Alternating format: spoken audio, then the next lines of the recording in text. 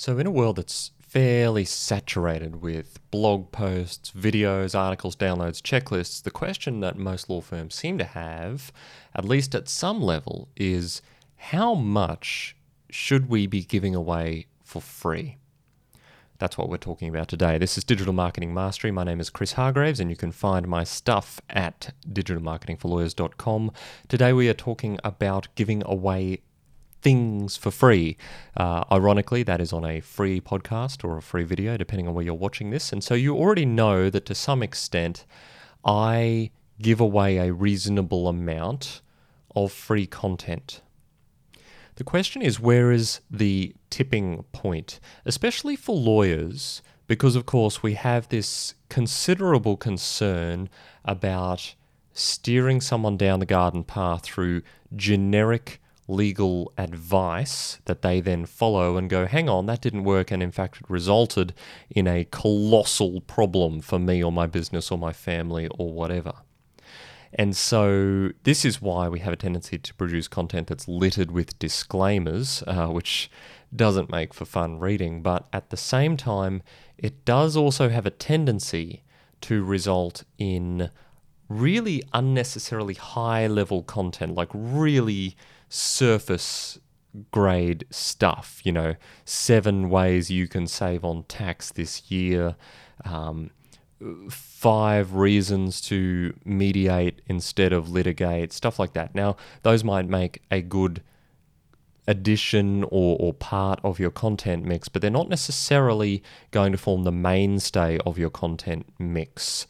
And so when you are producing an article, I actually think, I have to say, that how much should I give away is probably the wrong question. Because what you're doing is you're immediately saying, where should I stop being helpful or valuable? Or what is the minimum I can give away while continuing to engage in content marketing? And I don't think that's the right approach to it. Now, if we look at our definitions of content marketing, the fundamental sort of nature of content marketing is that you are producing content that is informative and valuable to a well-defined and understood audience with a view to that audience making a profitable decision. That is, for you, referring someone to you or becoming a client of your firm or sending you some work or making an inquiry, whatever that next step is that is in some way valuable to you. And if you approach your content from that perspective rather than from a how much is enough perspective, I think you're going to see far better results, because the focus is not on when should I put the brakes on. The focus is on how can I select topics and make them valuable enough so that they over time or immediately have this consequential outcome that the person reading them engages with me in a way that is profitable. And that, of course, comes back to the known, liked, and trusted trifecta that I've spoken about probably 50% of the episodes of this series so far. So, how are you going to produce content that ticks those known, liked, and trusted boxes, or some of them, depending on the different types of content, but at the same time is designed to be valuable to your audience?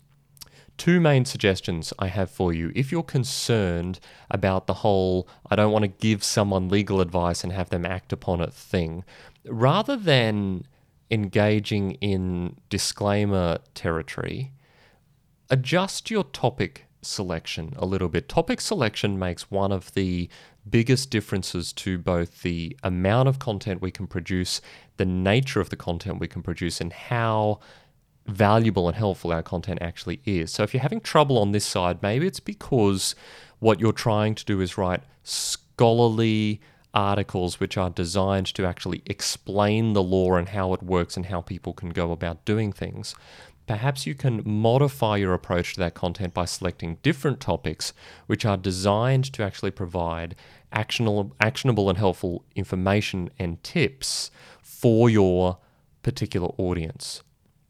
So that might be why you shouldn't draft your will in lipstick on the back of a napkin at the pub. That might be, can you give away your money before passing away, and what are the risks of doing so?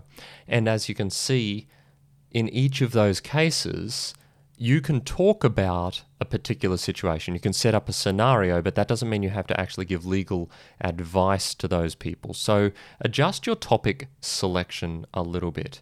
The second thing I think we can do as I wrap up is we can really get out of the mindset that our job in content production or content marketing is only ever to inform people about legal advice or legal matters.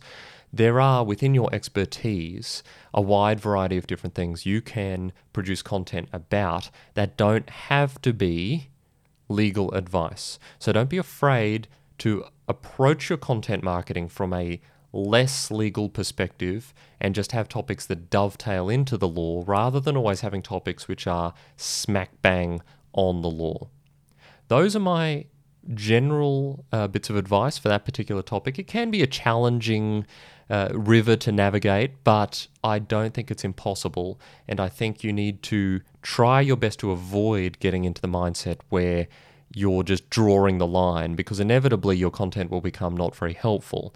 If you focus on the helpfulness of the content, then you can also reinforce your good choices there by ensuring that your topic selection is sound and drives you to producing content that is valuable, but doesn't run the wrath or the risk of the wrath of the people who monitor the things that you say and get you sued for doing something stupid. That is my thought on that particular topic. You can help me out if you enjoyed that or found it useful by hitting the like button or subscribing to the YouTube channel or the podcast, or just generally doing nice stuff. Commenting is always good. I like to hear your comments and have your questions. If you need to follow up on anything I said or think I made no sense at all, then please feel free to let me know, and I'll see you next time.